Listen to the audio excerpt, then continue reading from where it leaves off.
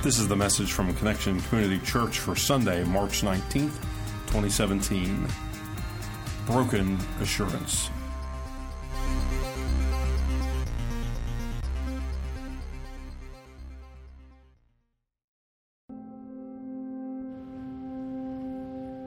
Broken assurance. That's our focus this morning as we continue our journey through the book of Luke and continue our journey toward the cross, considering how each and every one of us is broken and how Jesus restores. Good morning again, Connection Church. My name is Carrie Jones. I'm Alan Jones. And we are two sinners who have been saved by the grace of our Lord and Savior Jesus Christ. Would you pray with us, please? Almighty God, thank you for this day.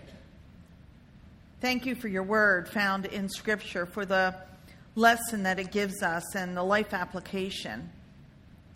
Settle us in.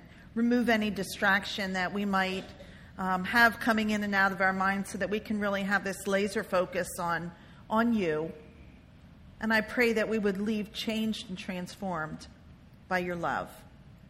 I pray this in the name of the Father, Son, and Holy Spirit. Everybody gathered and said, Amen. Amen. When one of the Pharisees invited Jesus to have dinner with him, he went to the Pharisee's house and reclined at the table. A woman in that town who lived a sinful life learned that Jesus was eating at the Pharisee's house, so she came there with an alabaster jar of perfume. As she stood behind him at his feet, weeping, she began to wet his feet with her tears. Then she wiped them with her hair, kissed them, and poured perfume on them. And so here we have a story of Jesus being anointed by a woman. It's a story that's found in all four accounts of the New Testament Gospels, Matthew, Mark, Luke, and John. They all have this story in there. A lot of similarities in the way each writer talks about it, and there are some differences. In fact, it is perhaps wondered if there was more than one time that Jesus was anointed with expensive perfume. Whatever the case, our story this morning focuses on what we read about in Luke. It's a story that takes place at the home of Simon the Pharisee. And it's a story that involves a woman with a sin-filled past. Anointing. It's a ritual act of pouring aromatic oil on a person's head or some other part of the body. It was an act of hospitality in that day. Anointing with oil is also part of spiritual rituals, symbolic of God's healing power. We still use that today. Not to mention the healing and soothing properties of the oil itself. In Hebrew history, kings were anointed with oil. Like when David was a boy, Samuel anointed him with oil, an indication of his future kingship. The Greek word Christos, Christ in English, and the Hebrew word Messiah, both of those words mean anointed one, referring to Jesus as the one anointed by God to be our King of Kings. How ironic that the anointed one was in fact anointed by this woman of questionable background in our story this morning. So we've shared many times when you read Scripture, it's important to read what's in there, but also what is not being said. We're told in the Scripture that the woman is sinful. She's led a sinful life. So that seems important. And in fact, that brings all of us into the story because we are sinners as well. But there must be something to this. As we did some research, it's generally agreed that the nature of this woman's sin is that she is a prostitute, which sets up a very interesting interaction in this story. Because on one hand, we have this Pharisee, which is an ancient Jewish leader who observed traditional law, written law. You know, they were like the letter of the law, oftentimes even being portrayed in Scripture as being self-righteous. So we have this Pharisee in the story, and then we have the woman who is a prostitute. A prostitute who heard where Jesus was going to be, so she came ready, bringing her alabaster jar of perfume. Can you imagine the courage it took for this woman to enter that place, that home? She came with a plan to anoint Jesus. That's why she had the jar. And here's the picture. When they ate in those days, they reclined, as they still do in the Middle East, leaning like on the left elbow, right hand to be used to take and eat food, to pick food. Legs away from the table as they're reclining. And so if you came into the room there, you would, it said, stood behind them. It wouldn't be like standing behind someone in our culture where they're in a chair and you're kind of looking down over their head. You would first come to their feet if you came up behind them. And that's the picture we have here with this woman when she enters this place where Jesus is reclining, as the Scripture says. She must have heard about him, known about him, familiar with how loving and forgiving he was, the healing that he had done. Well, she came ready for what she was planning to do. And we're told that she cried. She cried.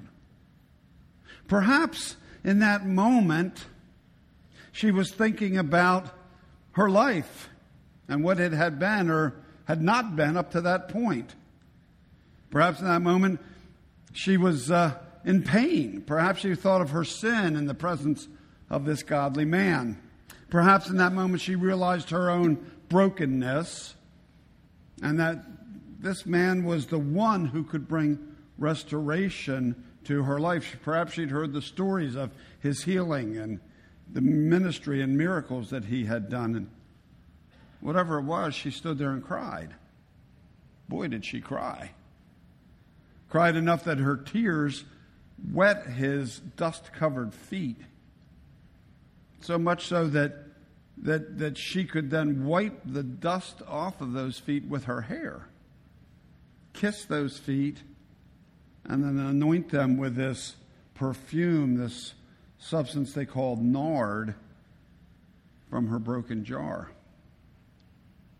If you have your Bibles with you, we're focused on Luke chapter 7. You can also look it up on your phone, or we have the scripture on the screen. When the Pharisee who had invited him saw this, he said to himself, "If this man were a prophet, he would know who is touching him and what kind of woman she is, that she is a sinner." Jesus answered him, "Simon, I have something to tell you." "Tell me, teacher," he said. 2 people owed money to a certain money lender. One owed him 500 denarii and the other 50. Neither of them had the money to pay him back, so he forgave the debts of both. Now, which of them will love him more? Simon replied, "I suppose the one who had the bigger debt forgiven." "You have judged correctly," Jesus said. Then he turned toward the woman and said to Simon, "Do you see this woman? I came into your house. You did not give me any water for my feet, but she wet my feet with her tears and wiped them with her hair. You did not give me a kiss, but this woman, from the time I entered, has not stopped kissing my feet. You did not put oil on my head, but she has poured perfume on my feet. Therefore, I tell you, her many sins have been forgiven, as her great love has shown. But whoever has been forgiven little loves little." Then Jesus said to her, "Your sins are forgiven." The other guests began to say among themselves, "Who is this who even forgives sins?" Jesus said to the woman, say the rest with me, "Your faith has saved you. Go in peace." So in that day, in that time, in that culture, there were 3 customary acts of hospitality when one entered someone's home. First, the host would place a hand on the guest's shoulder and welcome him with a kiss. According to Bible scholar William Barclay, this mark of respect would never be omitted in the case of a distinguished rabbi or teacher, which Jesus was. Second, since the guest would have been walking on dusty roads with mere sandals on his feet, cool water would have always been poured over the guest's feet, not only to clean them, but to offer comfort as well. Third, finally, anointing the head with oil was a mark of respect for an honored guest, a source of refreshment and comfort after having traveled out in the hot sun. We're reminded here of what David says in the 23rd Psalm as he's celebrating in figurative language what the Lord has done for him. You prepare a table before me in the presence of my enemies. You anoint my head with oil. My cup overflows. So we have the kiss and the foot washing and the oil on the head. They were signs of good hospitality, good manners. And as Jesus pointed out to the man, to the Pharisee, the man who one would expect to be right on point with the way things should go with the protocol game, since he was all about rules and regulations, this host was not very hospitable at all, and he omitted all three of these signs of welcome. Jesus points out to him how the woman this Pharisee is disparaging for the way she goes about showing her love and respect for Jesus, Jesus points out to him that she absolutely, hands down, ran circles around the host with her hospitality.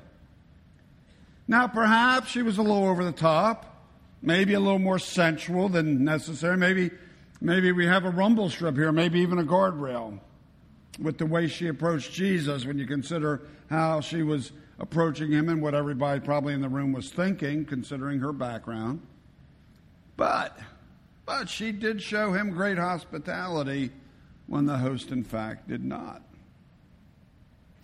Instead of water for his feet, she wet his feet with her tears. I mean, can you imagine? That was a lot of tears. And then she dried his feet with her hair. Now, in those days, a girl who wore hair down, that was like a no-no. It showed immodesty. It wasn't a good thing. And for this woman to have her hair down like that and then wipe Jesus' feet, that really, what it shows is that her focus was totally on Christ, that she didn't really care how she looked, how things looked. She just needed to be in the presence of Jesus. And she kissed not his cheek, as was the custom, but his feet. What a clear sign of humility, of complete disregard for appearance. Again, totally focused on Jesus and her love for him, expressing the love with all she had. And then there was the perfume that she poured on his feet. As we said earlier, it was a very, very expensive oil or ointment called nard. Really super expensive. I mean, perfume was really important in that time because, think about it, they didn't bathe as often. And so this woman wore her perfume, it said, wore it in around her neck, some translations say, in this jar made of alabaster. Now, alabaster is a type of stone that the oil doesn't permeate into the stone. And so it was a container that was sealed, and it had to be broken in order for the contents, for the perfume to come out. And so she broke the vessel in order to show her hospitality, to show her love for Jesus. A broken vessel. The alabaster jar, no longer capable, once broken, of doing what it was intended to do, no longer able to hold the perfume, the ointment, the nard. How symbolic of this woman and her life. Broken. Like the alabaster jar was broken, a life in pieces, no longer functioning as intended. Broken through her choices, through her sin, broken, in need of someone to put her back together, someone to bring restoration to her and her soul. A broken vessel. That's all of us. That's you. That's me. That's us trying to pick up the pieces of our sin-filled life. Unable to put ourselves quite back together on our own. We too are in need of restoration. We need to be restored. And we are in need of the one who can put us back together, each piece, one at a time, back together, helping us realize that we're created for a purpose and a plan, and it really has nothing to do with us, but it has everything to do with God, who gives us that purpose and the plan when God first thought of us. Alabaster jar of perfume. Nard. Very expensive. Very costly. Most likely this represented the entire worldly wealth of this woman. All she had, she was carrying in that jar. Some scholars estimate the value at over a year's worth of average wages in that jar. And so this was her savings. This was her security. This was her safety. This was her pension. This was her future. It was all she had. All that stood between her and poverty, all that stood between her and destitution, between her and a day-to-day, hand-to-mouth existence. That jar of nard was her assurance for the future, was her lifetime piggy bank, so to speak. And she broke it open and dumped it all. She gave it all to Jesus, extravagantly gave it all to Jesus. Now, some would say she foolishly gave it all to Jesus, ridiculously gave it all to Jesus, wastefully gave it all to Jesus. In Matthew, Mark, and John, they even make a note in this story that could have been used for the poor. Funny how these people who were pretty critical of what she was doing, they weren't even considering how costly it was for her to do this, and it could have been used for her own future. So once she broke it open, she was all in. There was no turning back. She could not undo what she had done. Thinking about this week, it reminded me of the explorer Cortez. You heard of Cortez maybe in your history class back in high school or middle school. Cortez, who was fearful that his men would mutiny and return home, ordered them to burn the ships, making that impossible for them to do anything but stay. You know, you can't retreat when that's not an option, can you? And so she burned her ship when she broke this alabaster jar that held the nard. When she broke that jar that held the key to her future. When she broke it open, she was trusting her future fully to Jesus, breaking with the past, opening up to the future with Jesus, and saying goodbye to that sin-filled past, saying goodbye to any safety and security she might have accumulated up to that point, saying goodbye to the future assurance that costly, expensive, valuable nard would have offered and afforded her. And so she was trading her broken assurance to the blessed assurance that Jesus offers. Esselie, I'll bet there's a hymn going through your head right now. Come up here because I need to sing that and I need a little help. Come on, Esselie. Come on. Fanny Crosby wrote it, and it was written back in the late 1800s. Come on, Esselie. You always want us to sing these hymns.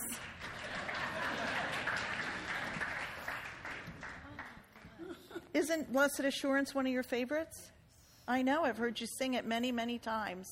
So let's sing it together and invite them to sing it with us, okay?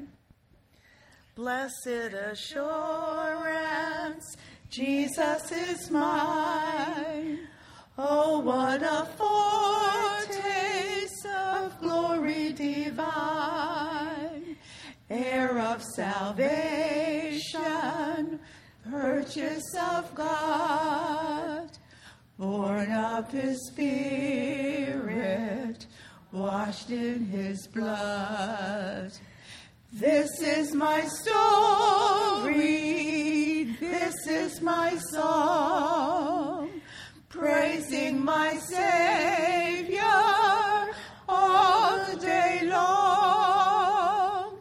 This is my story, this is my song, praising my Savior all the day long. Amen, amen. Thank you. I didn't have that pre-planned, so I couldn't give you any warning on that. That was just like up here and it said, ask Eslee to come up. I did it alone the first service, so.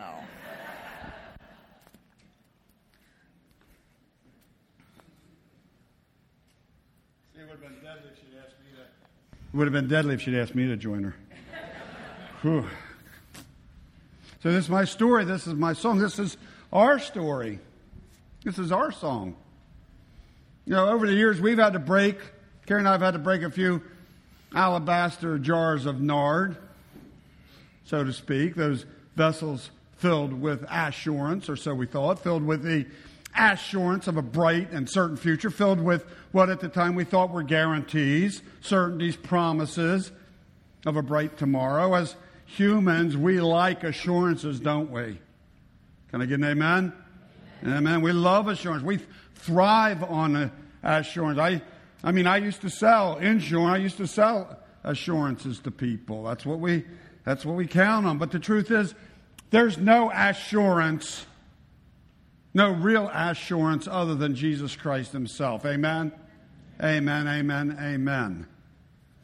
And so over the years, we've been in a position to break our alabaster jars, some of them, our alabaster jars of assurance, and give it over to Jesus. We've broken the alabaster jar of careers that we thought would take us to retirement. We've broken the alabaster jar of company-sponsored pension investment plans that got all used up when we needed to put all that toward living and toward seminary. We broke the assurance of not knowing how all of that would play out when we listened to God and left our secular careers for ministry, particularly how it related to our kids. For me, that was one of the hardest things because I didn't know how these changes would affect you, Aaron, and Megan, and Devin, and Turner. We broke the assurance of safe and secure church positions that we had before we came here to start something new, brand new church called Connection Community Church, really not knowing how it was all going to happen, really not knowing if anybody was going to come with us at the time. But then step by step, obstacle by obstacle, miracle by miracle, here we are. We traded the broken assurance for blessed assurance, and I know that we have a lot more alabaster jars, more to break, trading these worldly assurances for the assurance that only Christ can bring. And oh, what a foretaste of glory divine when we do that. And so we come to our question for the morning, and our question for the morning is, what about you? What alabaster jar of nard filled with what you think is assurance? Maybe you've had some break in your life. Maybe you've had to break some of those jars. Maybe not. The question is, what jars do you still have that need to be broken? In order for you to fully realize the blessed assurance that Jesus has to offer to you. What guarantee, and that's in quotes, what guarantee do you need to let go of in order for you to more fully realize the life that Jesus is offering to you? What are you counting on that you need to let go of to free up your hands to fully receive what Jesus has for you?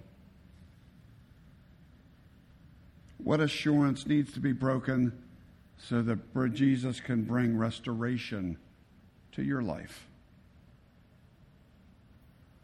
When we claim Christ as our leader, as our Savior, we make a decision to walk by faith, not by sight. A lot of those alabaster jars that we needed to break had things that we could see, and we weren't walking by faith when we had to see proof of certain things.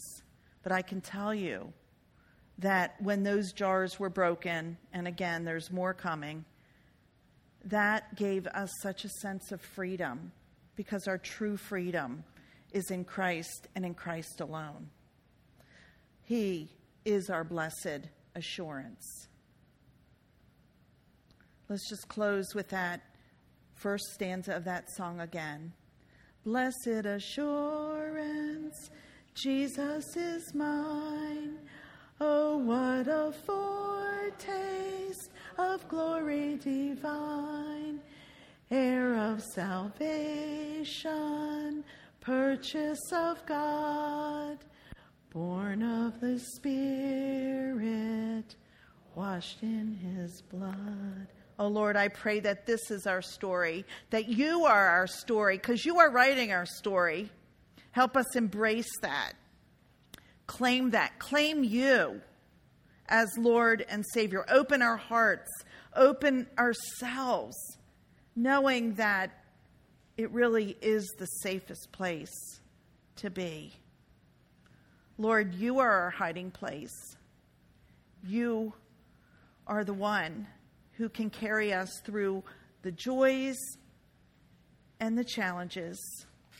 And when everything else is stripped away, Lord, you are still there. And so I just want to say thank you for your blessed assurance here on earth and in heaven. I pray this in the name of the Father, Son, and Holy Spirit.